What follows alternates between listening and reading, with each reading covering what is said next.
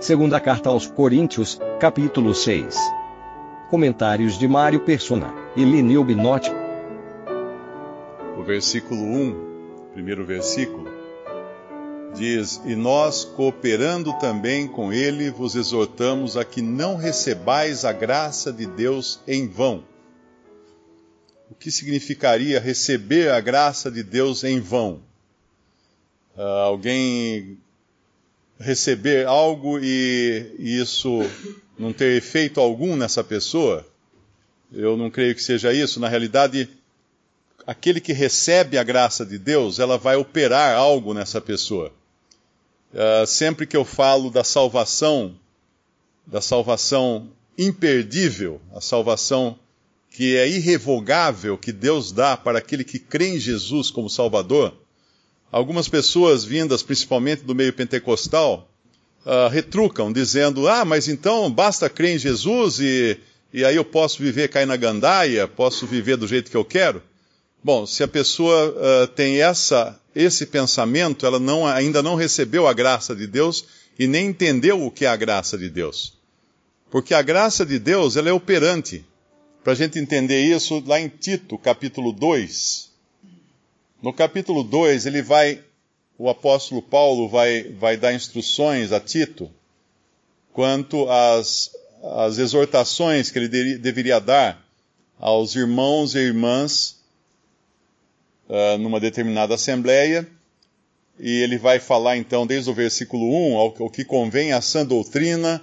Depois tem instruções para os mais velhos, instruções para as mulheres idosas. Essas devem ensinar as mais jovens e não o próprio Tito.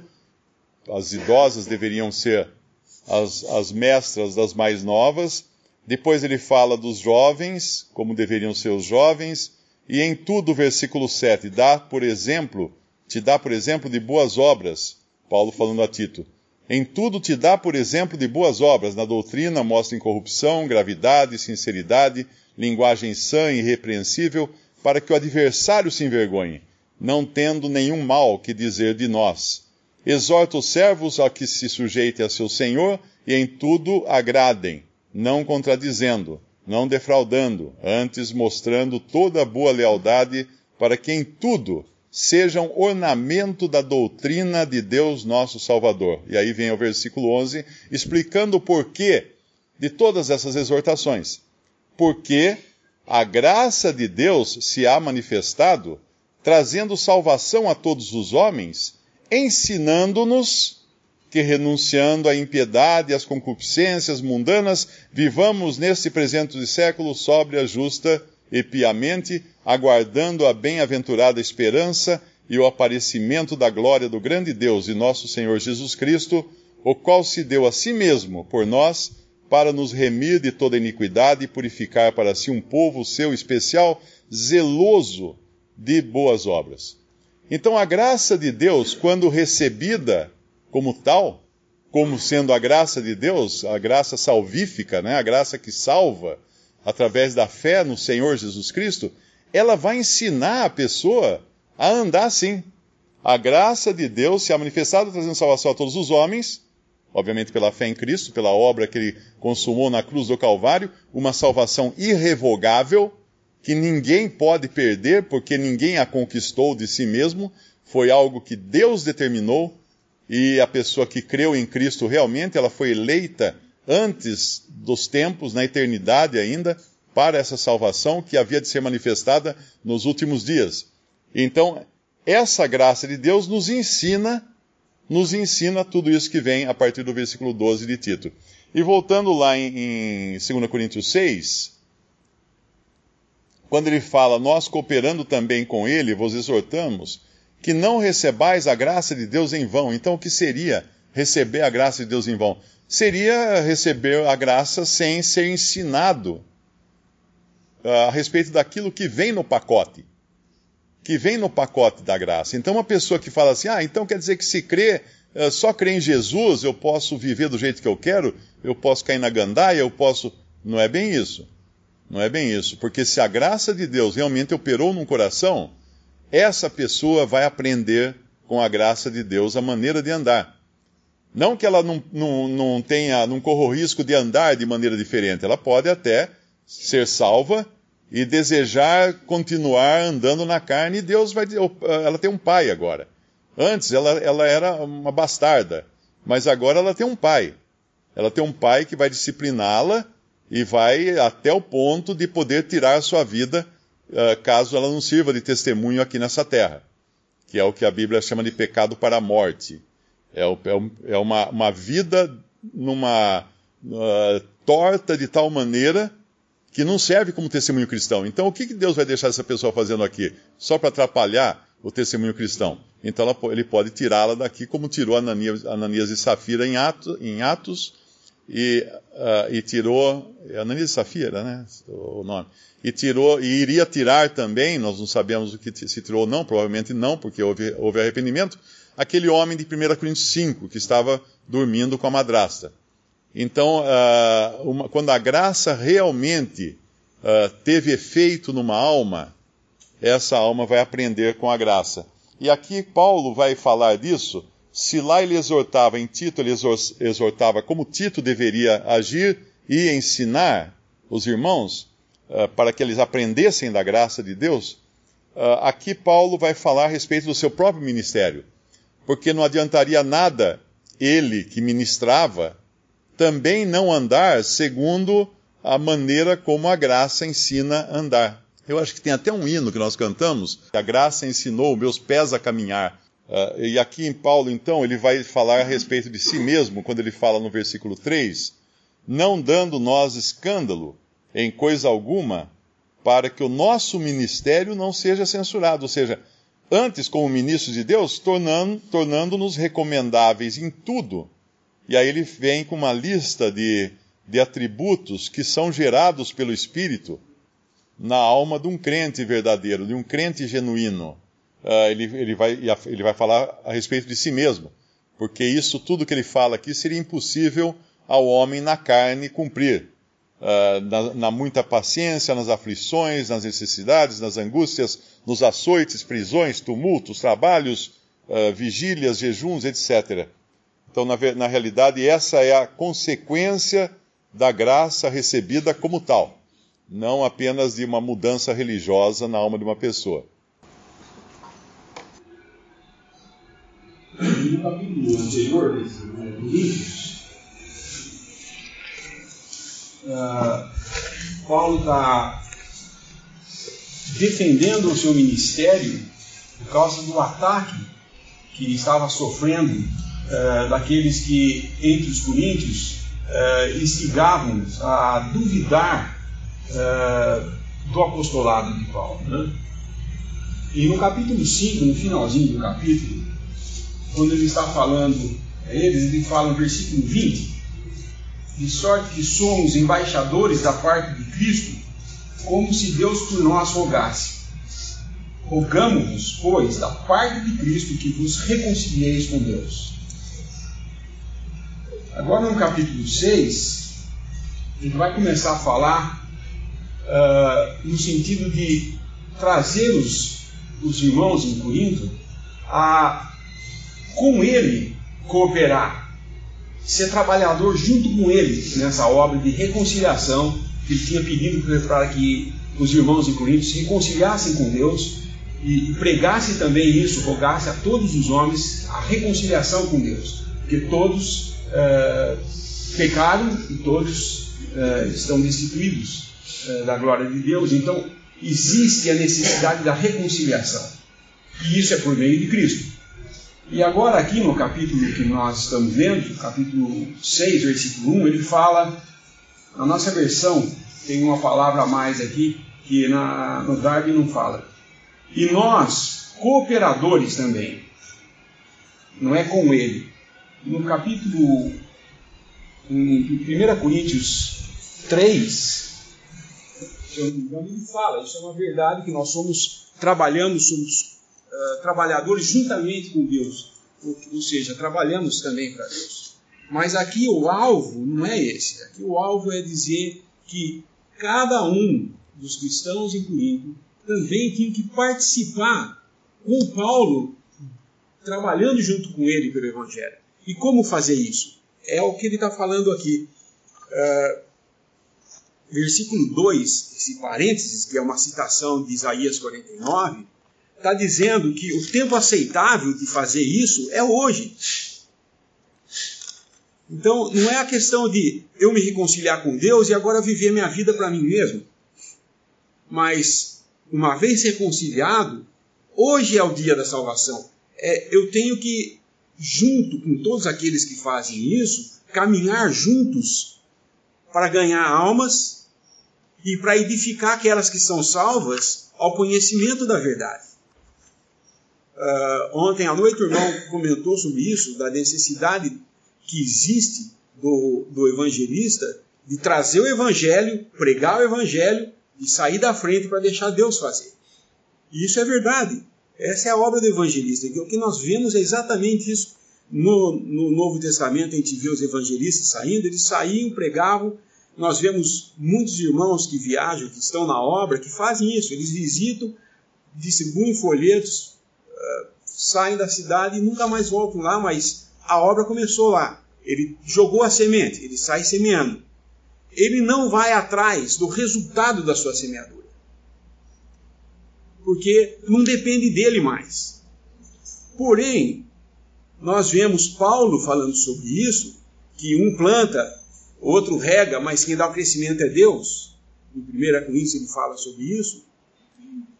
O trabalho de, uma vez jogada a semente, ela germinou e começou a nascer, existe o trabalho de poda, de cuidar dessa planta. Os que trabalharam com essa parte de agronomia, de plantação, ou mesmo tiver um sítio, sabe como é que era cuidador, tinha que ser cuidadoso. Plantava lá o pé de laranja, não é só jogar semente, esperar crescer e dar a laranja e só colher a laranja. Ele tinha que ir lá, cortar os galhos que estavam nascendo errado, os matos que podiam competir com a nutrição dessa árvore, ele tinha que ir lá e cortar esse mato. Então existe um trabalho, depois de reconciliado, existe um trabalho de manutenção para crescimento do conhecimento de quem é, de que fé nós temos. Por isso ele fala aqui, receber a graça de Deus em vão. Porque se eu recebo a graça de Deus, guarda ela para mim e morreu aí, e ninguém mais pode falar mais nada para mim, porque agora só entre eu e Deus? Não, ao contrário. Uma vez que eu recebi essa graça, de graça recebi, de graça eu dou agora, eu tenho que levar ela.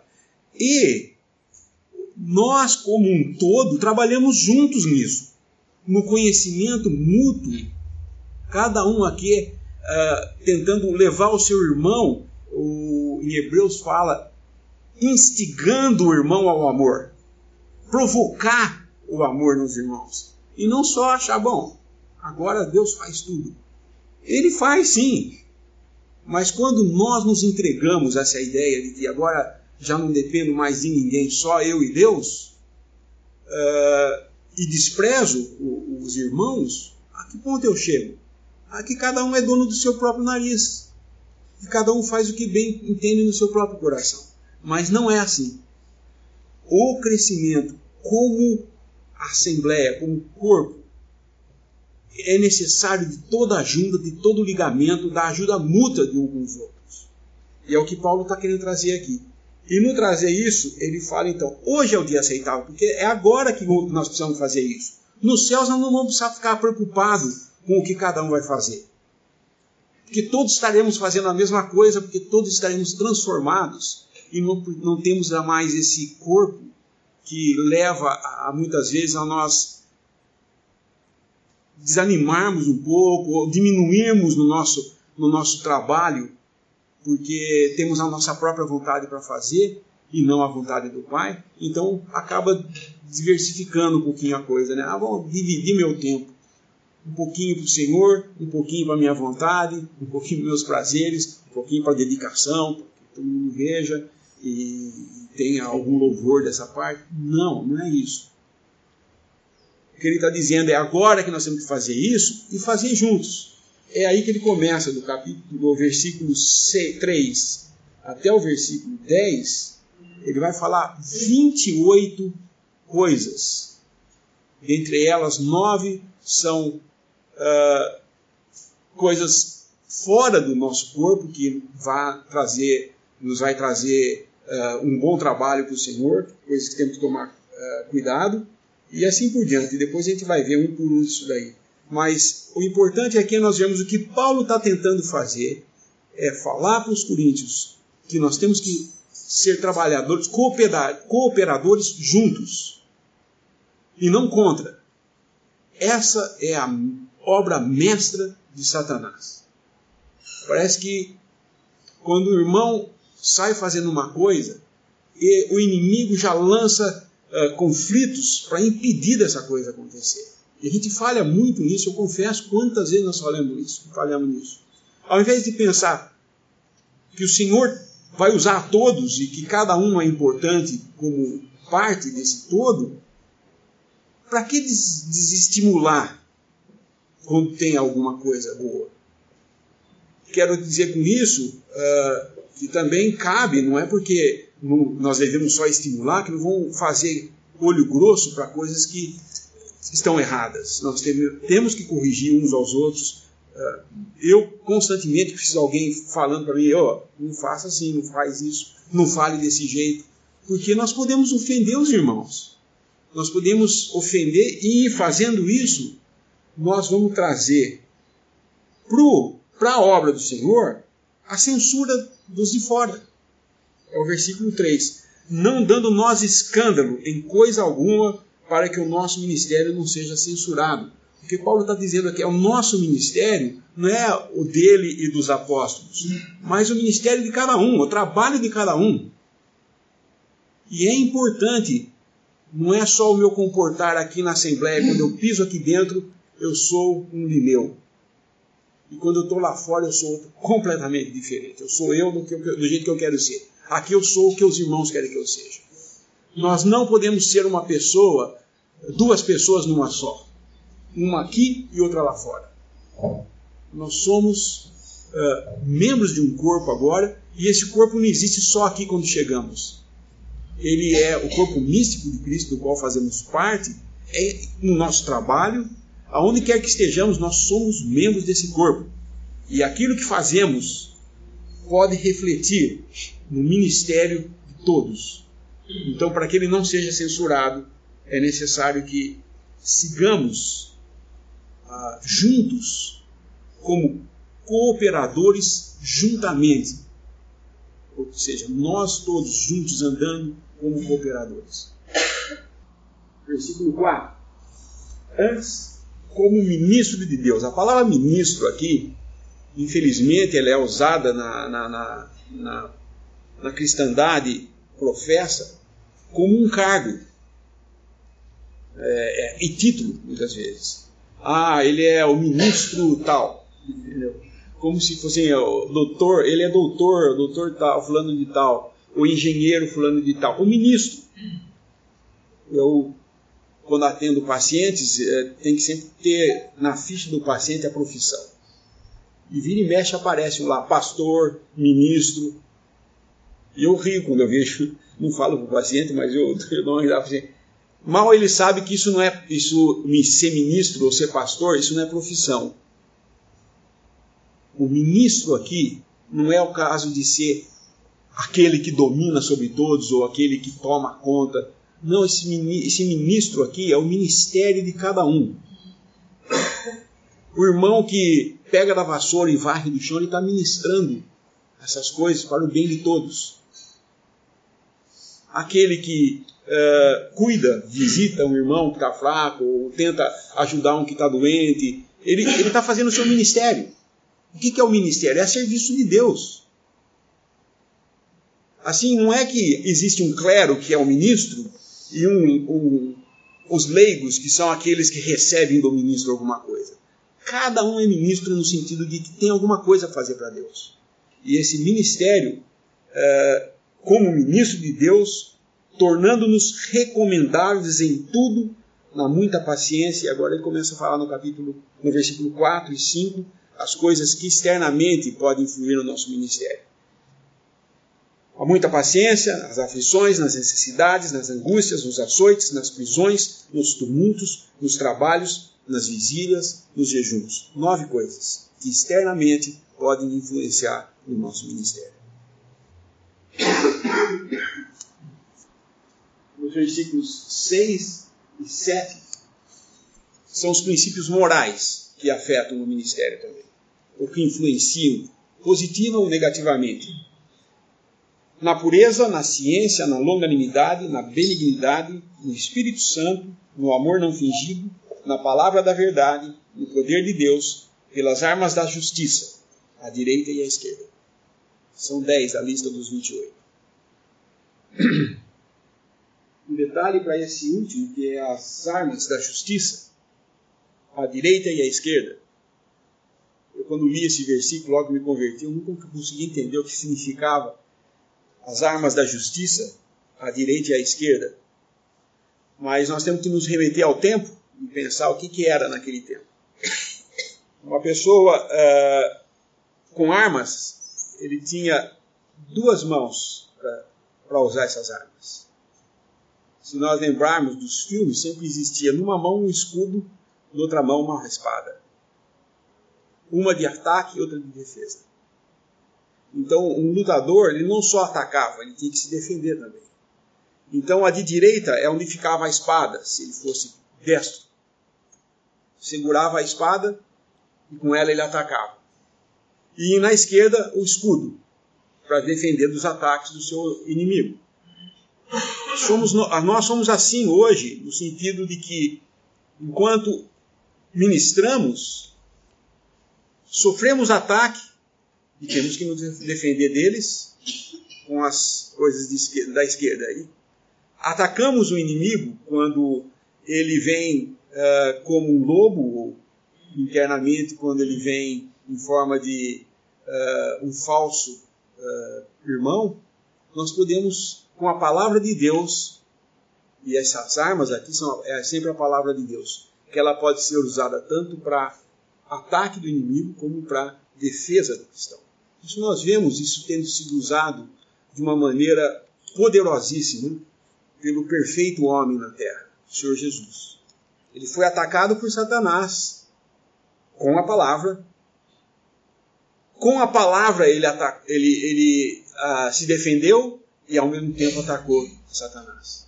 De modo que nas 3 tentativas, pela concupiscência dos olhos, pela concupiscência da carne e pela soberba da vida, ele não foi vencido.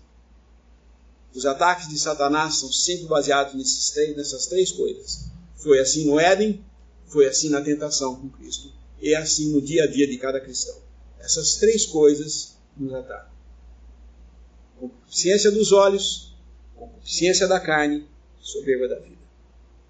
E foi assim quando Satanás, após 40 dias que o Senhor estava no deserto em jejum, ele veio e oferece coisas para ele, usando a palavra de Deus. Está escrito, aos anjos dará as ordens, e ele fala, mas também está escrito, se defendendo e atacando. E assim nós vemos a necessidade de essas coisas morais serem empregadas no nosso ministério também. Não é porque o irmão falou no início sobre a pessoa se converter e achar, bom, agora eu estou livre, Cristo me libertou. Eu pergunto, libertou como? Libertou a sua carne para fazer o que quer? Ou te libertou da escravidão do pecado, onde a carne fazia o que queria e era, por natureza, inimiga de Deus? Há uma grande diferença. O que Deus nos libertou foi a libertação da escravidão de Satanás e de servir a Satanás, para que agora nós possamos servir aquele que nos salvou. A liberdade de servir a Deus nós temos hoje. Nós não tínhamos antes de nos converter. Nós não tínhamos liberdade porque nós não tínhamos sequer acesso a Deus por causa dos nossos pecados. Mas pela morte de Cristo, pelo derramamento de sangue e pela sua ressurreição, Ele alcançou para nós agora uma vida e uma posição de liberdade, porque Ele nos redimiu daquele patrão severo que tínhamos, e agora comprados por esse sangue, somos de um novo patrão, por assim dizer. Temos agora um novo Senhor. Não aquele que nos sugava, fazia-nos viver das nossas paixões e das nossas concupiscências, e isso gerava mais morte ainda, e gerava mais condenação, mas nos libertou agora para servirmos ao Senhor em santidade de vida.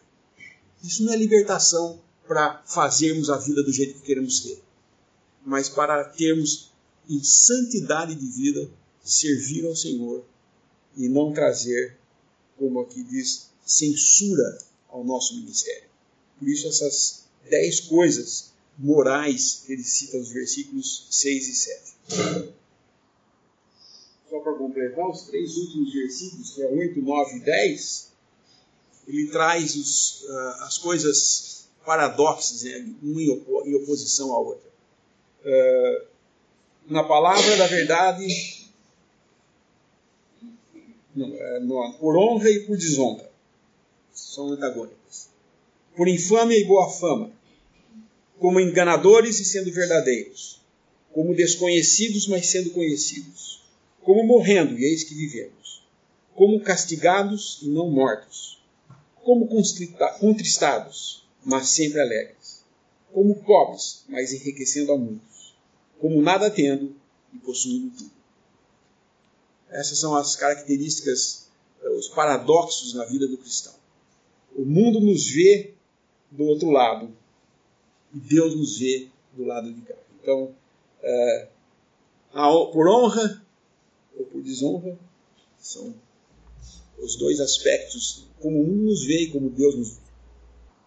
Para completar esse pensamento, Paulo, exortando os irmãos a trabalharem juntos, não receberem a graça de Deus em vão, os versículos 11 e 12 falam disso. Ó Coríntios, a nossa, agora ele está falando nós, no sentido dos apóstolos, né? A nossa boca está aberta para vós, o nosso coração está dilatado. Então ele tinha o amor por eles e exortava-os. E ele fala, não estáis estreitados em nós, mas estáis estreitados nos vossos próprios afetos. Os afetos deles estavam sendo perturbados por esses inimigos de Paulo, que incitavam os coríntios a não aceitar o ministério de Paulo. Mas ele fala, nosso coração está dilatado, nossa boca aberta para vocês. Não é que vocês estão oprimidos por nós, estreitados em nós, mas estão oprimidos nos seus próprios afetos. Dilatai-vos. No versículo 13. Ora, em recompensa disso, falo como a filhos, dilatai-vos também vós. Ou seja, abram seus corações e falem também junto comigo, não contra mim.